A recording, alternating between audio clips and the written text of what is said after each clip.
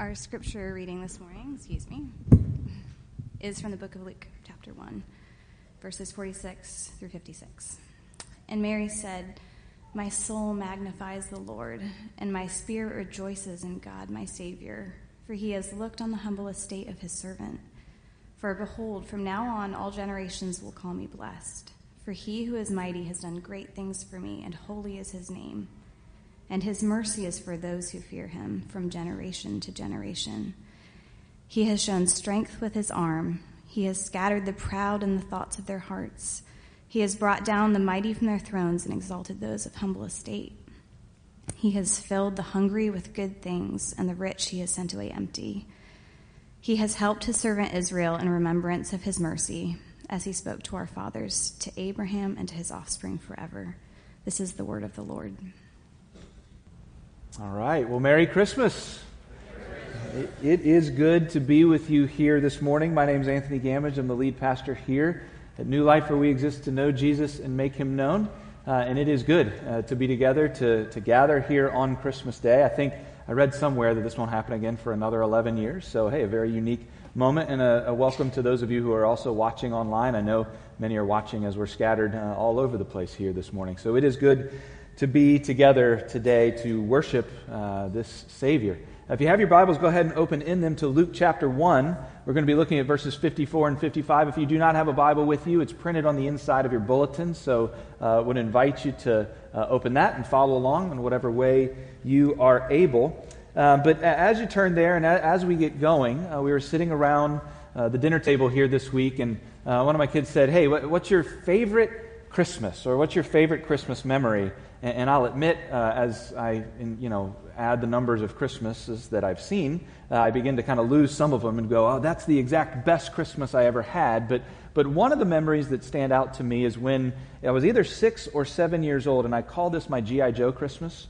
I don't know if any of you can remember the G.I. Joe world, but there were all these gifts lined up, and so I went and I began to open, and there was a number, right, order that I had to open my gifts in.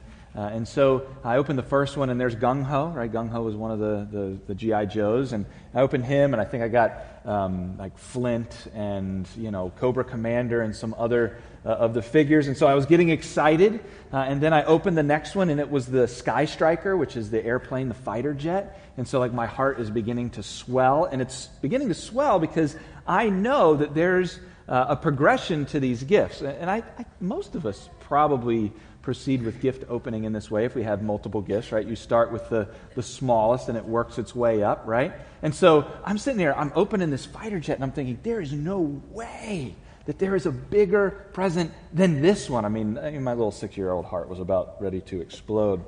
But then you turn the corner, and there it was. In all 7 feet of its glory, the USS Flagship. It was the G.I. Joe aircraft carrier. This thing was unbelievable. I have pictures of me taking a nap on the flight deck of this thing.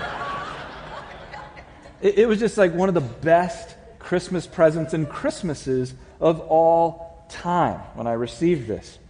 So why do I share that? Well, we're entering into, actually we're still in the story of Mary and her song that she sings just before the birth of Jesus Christ. And I think what we're doing is we're stepping in the middle of kind of one of those anticipatory progressions, right? Where Mary's going to tell us by the end, there have been gifts that have come before now, and she is sitting here experiencing, carrying the God of the universe going, this is a fulfillment of a promise that is going to one day be fulfilled, right? That aircraft carrier moment that she's still looking in faith at, but she's overwhelmed to the point where she breaks out in song.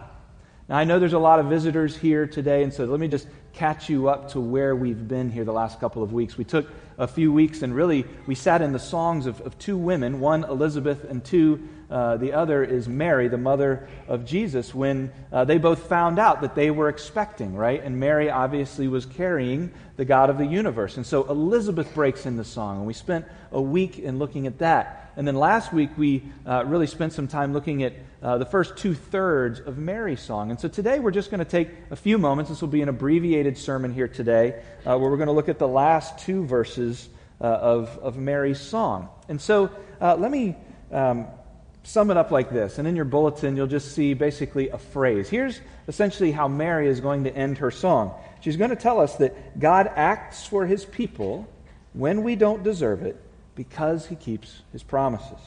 God acts for his people when we don't deserve it because he keeps his promises. And we're just going to take that phrase by phrase as we walk through the text here this morning. Before we do, can I pray for us as we get going? Well, Lord, I appreciated what Justin prayed because there is this reality where if we're not careful, the wonder of Christmas will elude us, Lord. There's just this reality that we can become less and less overwhelmed with what it means that God put on flesh to come and live among his people. And so, Lord, would you capture our hearts with that anew today?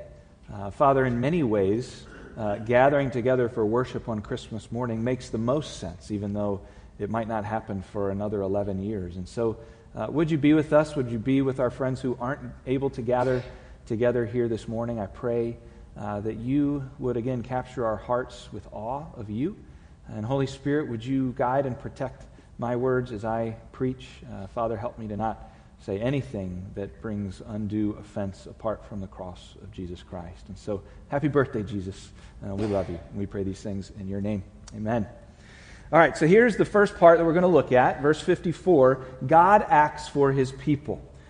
She begins to conclude this song by saying, he has helped his servant Israel.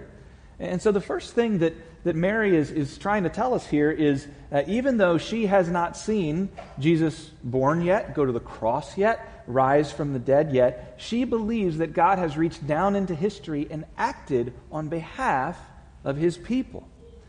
Now I think about this and I go, it's interesting that she's like, this is, God is currently acting. You don't know, I think she's pretty early in her pregnancy, but I started thinking this week, I'm like, where might we see someone act where we don't see its immediate impact, but we know that someone is doing something on our behalf? I've had friends who have had different heart issues, and they've had doctors tell them, hey, this is some sort of procedure that you're going to need here in about 10 to 15 years. And so there was this really long time of waiting, but imagine in that moment, they're thinking, there's no way I'll be able to afford this, I have little means, and who knows if certain things are going to be there from a governmental standpoint to cover some of these bills. And so they're really worried. And imagine if somebody came and said, hey, I'm putting $100,000, $200,000, however much this procedure would cost, in an account for you to use in just that moment, right? That person would be overwhelmed, even though they're not seeing the immediate benefit of that yet, because they would believe that person just acted on their behalf, even though they wouldn't realize that for some time to come. I imagine that's some aspect of how Mary is feeling here, right? In a way, there is this deposit where God has promised to fulfill his promises in a day to come. Darrell Bock says this. He says, what we see here in Mary's response is a picture of a woman confident that God will care for the remnant of his nation. She, like them, will see the Lord's powerful hand move on their behalf.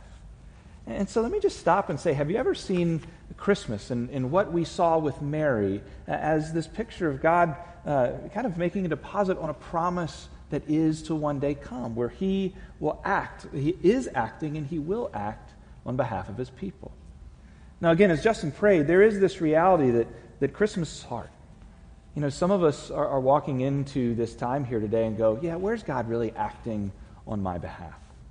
And the reality, friends, is that's a very real place to be. It was probably a little over a year ago, we as a church walked through the book of Habakkuk. Habakkuk is a minor prophet in the Old Testament. He's wrestling with God deeply, saying, look at the wars, look at the estate of your people. We literally have nothing left. Where are you? And so there's this battle between him and God. And one of my favorite verses is actually how Habakkuk ends that book of the Bible. He says, though the fig tree should not blossom or the fruit be on the vines, the produce of the olive fail, and the fields yield no food, the flock be cut off from the fold, and there be no herd in the stalls, yet I will rejoice in the Lord. I will take joy in the God of my salvation. God, the Lord, is my strength.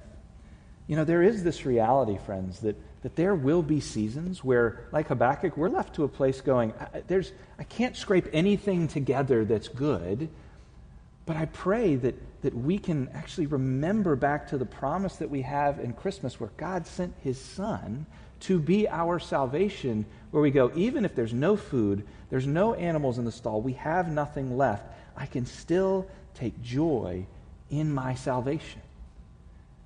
And so that's just one thought as we walk through this Christmas and as you wrestle through maybe a dark night of the soul. Maybe I'm just going to pray for you that the Lord would help you to see if there's nothing else you feel is left, that you would be able to still rejoice this Christmas in this deposit of a promise of a salvation that will one day come.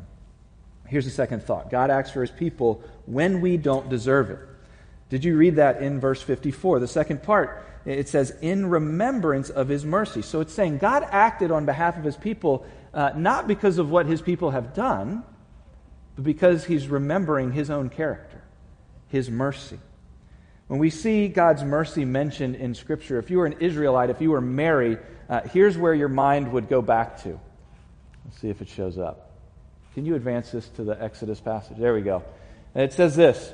It says, the Lord passed before Moses, this is before Moses, and proclaimed, the Lord, Lord, a God merciful and gracious, slow to anger, and abounding in steadfast love and faithfulness. When we see the word mercy pretty much anywhere in Scripture, again, an Israelite would go, oh, this was back in Exodus 34, if there were chapter numbers back then, which there are not like there are today. But do you know why this is significant to God's people? Is because Exodus 34 comes after Exodus 32. And do you know what happened in Exodus 32?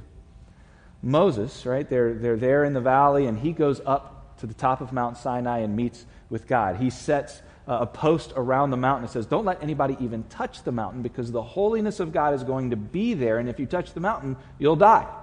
And that's when he hid Moses in the cleft of the rock. Well, you know, God's people got squirrely. Even in the face, sometimes we give into this thought of, if I was just an Israelite and I would have seen the pillar of fire and stuff, I'd have obeyed God. Yeah, it's so much easier for them to obey God than for me to obey God, right? That's not true. Case in point, Exodus 32. Don't go up there. They see the rumbling at the top of the mountain. They become fearful. And do you know what they do?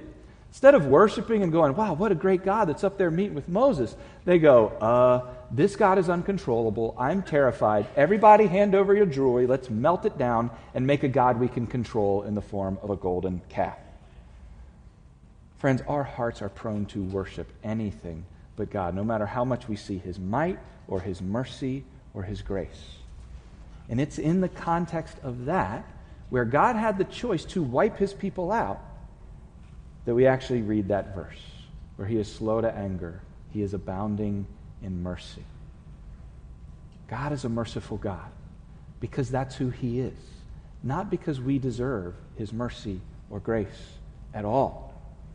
That's what Mary is pointing us to when he says, in remembrance of his mercy, he has given us this child.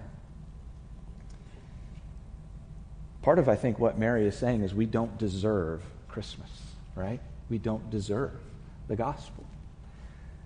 There were some friends that I knew who they had a lot of resources, and I remember they had 2 kids, and I went over to their house one day, and I walk into this room, and literally, the room seemed huge, and it was literal wall-to-wall presents with an aisle down the middle, and one child's presents are on that side of the room, and the other child's presents was on the other.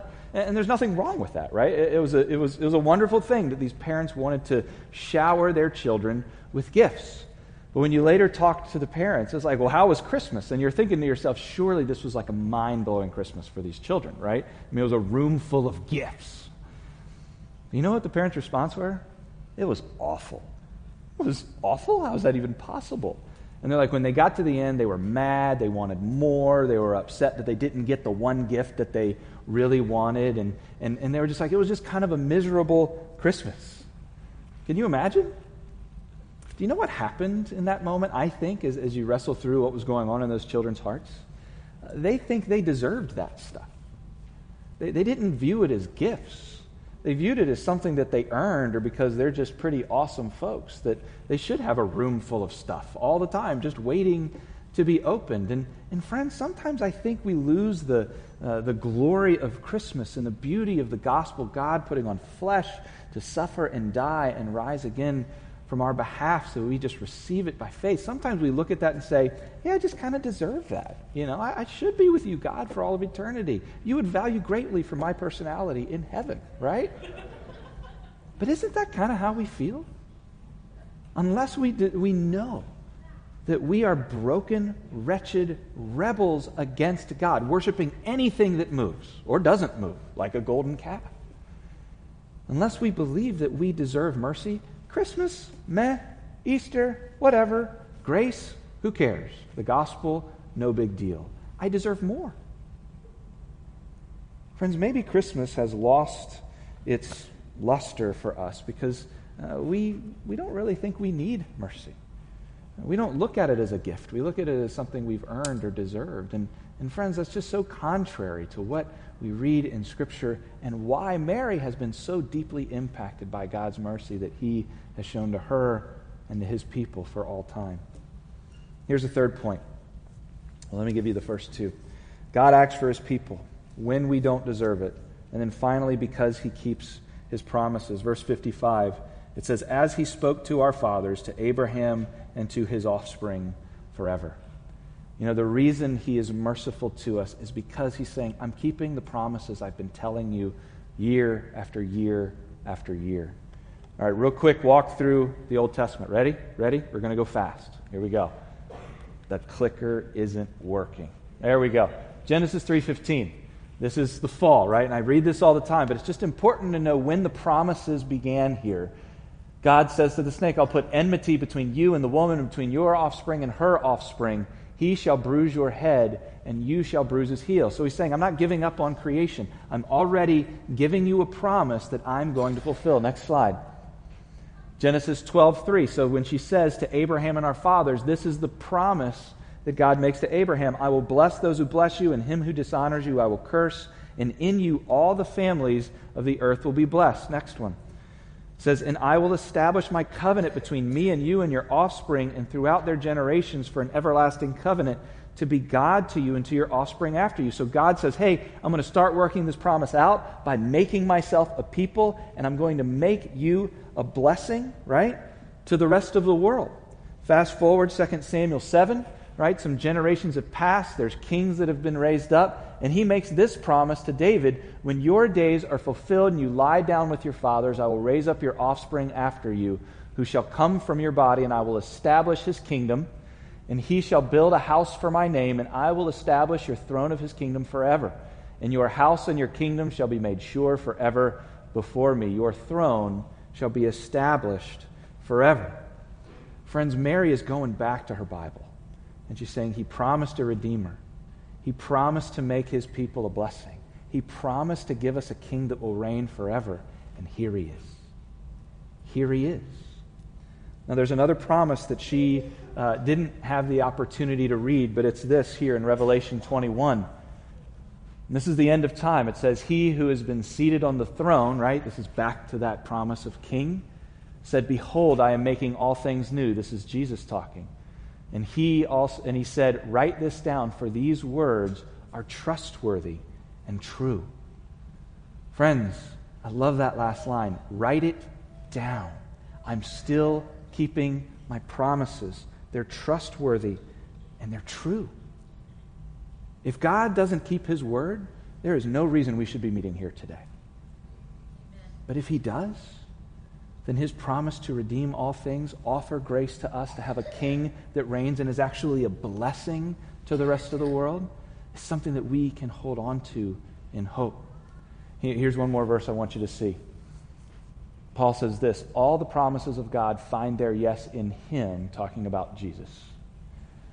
Mary is realizing that here at the end of the song. All of those promises are kept through him. Any of the promises that are to come are kept through Jesus Christ. Here's a graphic. Maybe a visual will help you. Maybe that hurts your head. But it says, all the promises of God find their yes in him. There's 3 open gifts that Mary is realizing are coming true. And for us and for her, there's still a hope of an unopened gift of all things being made new. but friends, because Jesus keeps his promises. That is our hope of Christmas. That's the aircraft carrier, right? It's the thing that we are waiting on and hoping in. Dale Ralph Davis says, Mary's praise rested upon the foundation of God's sure and indefectible word. She has hope because God is not a liar. Martin Luther, I'll give you kind of a funny quote from Martin Luther. Luther had a way about him. Here's what he said. If God told me to eat dung, I would do it, knowing that it would be good for me, right? That's one way in believing God's promises. I wouldn't advise that, right? Maybe here's another one, and this is a real life example from a friend of many who is now with the Lord, Sue Lutz. She said this. She said, if I knew what God knows, I would want exactly what I have today. If I knew what God knows, I would want exactly what I have today. Those are the words of a person who believes in the promises and the hope of God. Darrell Bock says, God's loyal love and truthfulness of his character makes such assurance and hope possible. Friends, do you know why we're burned out on anxiety, that we run to everything we could possibly get addicted to, work, substances, entertainment, whatever that may be? We're looking for the answers to God's promises everywhere but in God. And what God is saying is, because of Christmas, because of being reminded that he is a promise keeper, we can hope in that, not run ourselves ragged looking everywhere possible for something that will not satisfy. So in conclusion, here's Mary's Christmas message for us this Christmas morning. God acts for his people when we do not and never have deserved it, because he keeps his promises. Merry Christmas, friends. Let me close this in prayer. Lord, would you bring that home to our hearts? Lord, to those of us who are awake to you this morning, I pray this is just another moment in a day of celebration, to celebrate your birth and to remember you will come again to keep your promises.